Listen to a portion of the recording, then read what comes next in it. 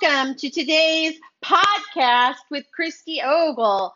Today, I wanted to talk to you about I'm going to wait until I'm ready. Do you know how many times I've actually heard this? I'm going to wait until I'm ready.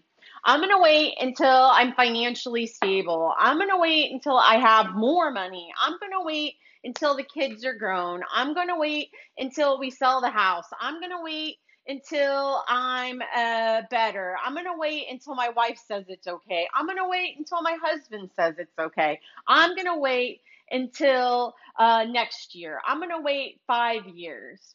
Do you know if I would have waited on my dreams and what I wanted to do, I would have never gotten to where I am today. So, about 11 years ago, I lived in a little town of Walker, Missouri, and there was about 227 people that lived there. And of those 227 people there, I was one of them. But half of the people that lived there, I think, was my kin.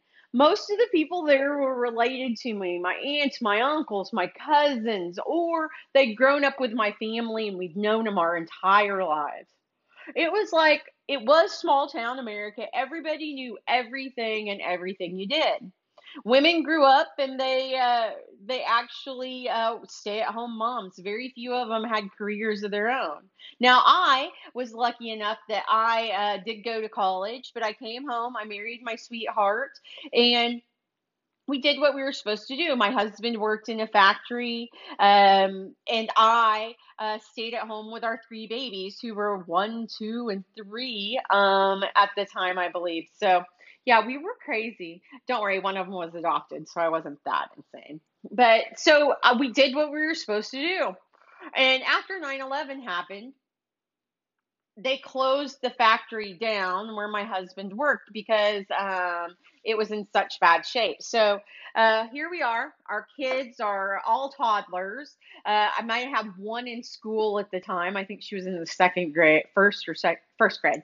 And they closed his factory. So it was either Max could go back to work and get a good job and make a good living, and we could continue down the path that we were going.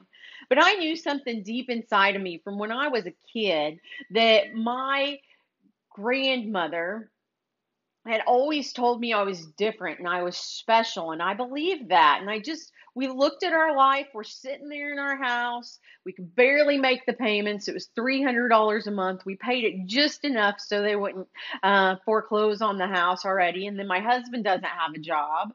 We had a couple of used cars that we were driving into the ground. Of course, we paid payments on those, and we could barely make those payments at the time. And my husband's factory got closed down. So we had a choice. Do we keep living the way that we've always wanted to live, or do we do something different? If we would have waited until were ready, it would have never happened. People lie to themselves. They say, I'll do it when I'm ready, but they're never, ever ready. You just have to jump and take that leap of faith. So my husband went back to school. He went to Harley Davidson school, and he learned how to be a Harley Davidson mechanic. After he got done with that 2 years, we had another decision that we had to make. We had to decide whether we were going to stay in Missouri that had a riding season of about 3, 4 months if we were lucky because of the rain and the weather. Or do we take that leap of faith and move to Texas that had a riding season of about 10 months? If it's a good year, it's 12 months. So Max and I sat there. We were not financially ready. We were barely paying the bills. As it was? We had a house. We had three babies. We lived 3 blocks from my mom, 3 blocks from my aunt. What were we going to do? He could go back to work, but jobs were scarce because everybody at this factory and several other factories had lost their job. He would have to drive at least an hour to the nearest city to get a good job. So we sat down and we said, you know what? Because there was a Harley Davidson factory about an hour and a half away in Kansas City, and he could have worked there easily for getting the Harley Davidson degree. But we decided we were going to take that leap of faith and we were going to move to Texas.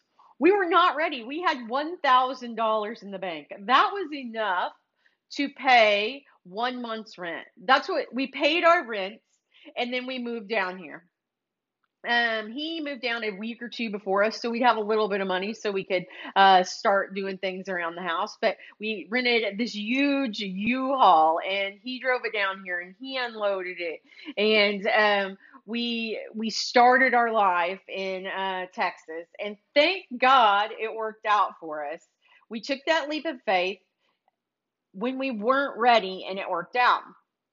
Well, many years later, we took a leap of faith and he left his job as that motorcycle mechanic or service manager and started Sometimes Spouse, and Max went full time. Another leap of faith. I was scared to death. We were not financially ready at the time. We had a couple $1,000s in the bank, but that was about it. We took that leap of faith and it worked out. I left my job before we were ready. We were only about 3 months into stable work, and it worked out. And still, some days I wake up and I go, "Are we ready to really do this?" And you know what?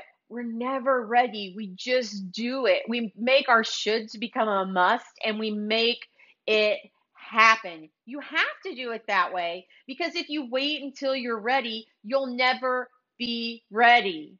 A woman, when she's in labor, she's never ready to have that baby. I mean, we'll say that we're ready to have that baby, but we're never ready. When it comes down to crunch time, guess what?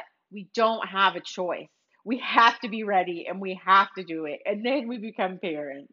It's like that with everything in life. If you live life with so much caution, you'll never get what you want out of life. You have to take that leap because whatever you're looking for is on the other side of the fear, of the jump. So just jump, whether you're ready or not.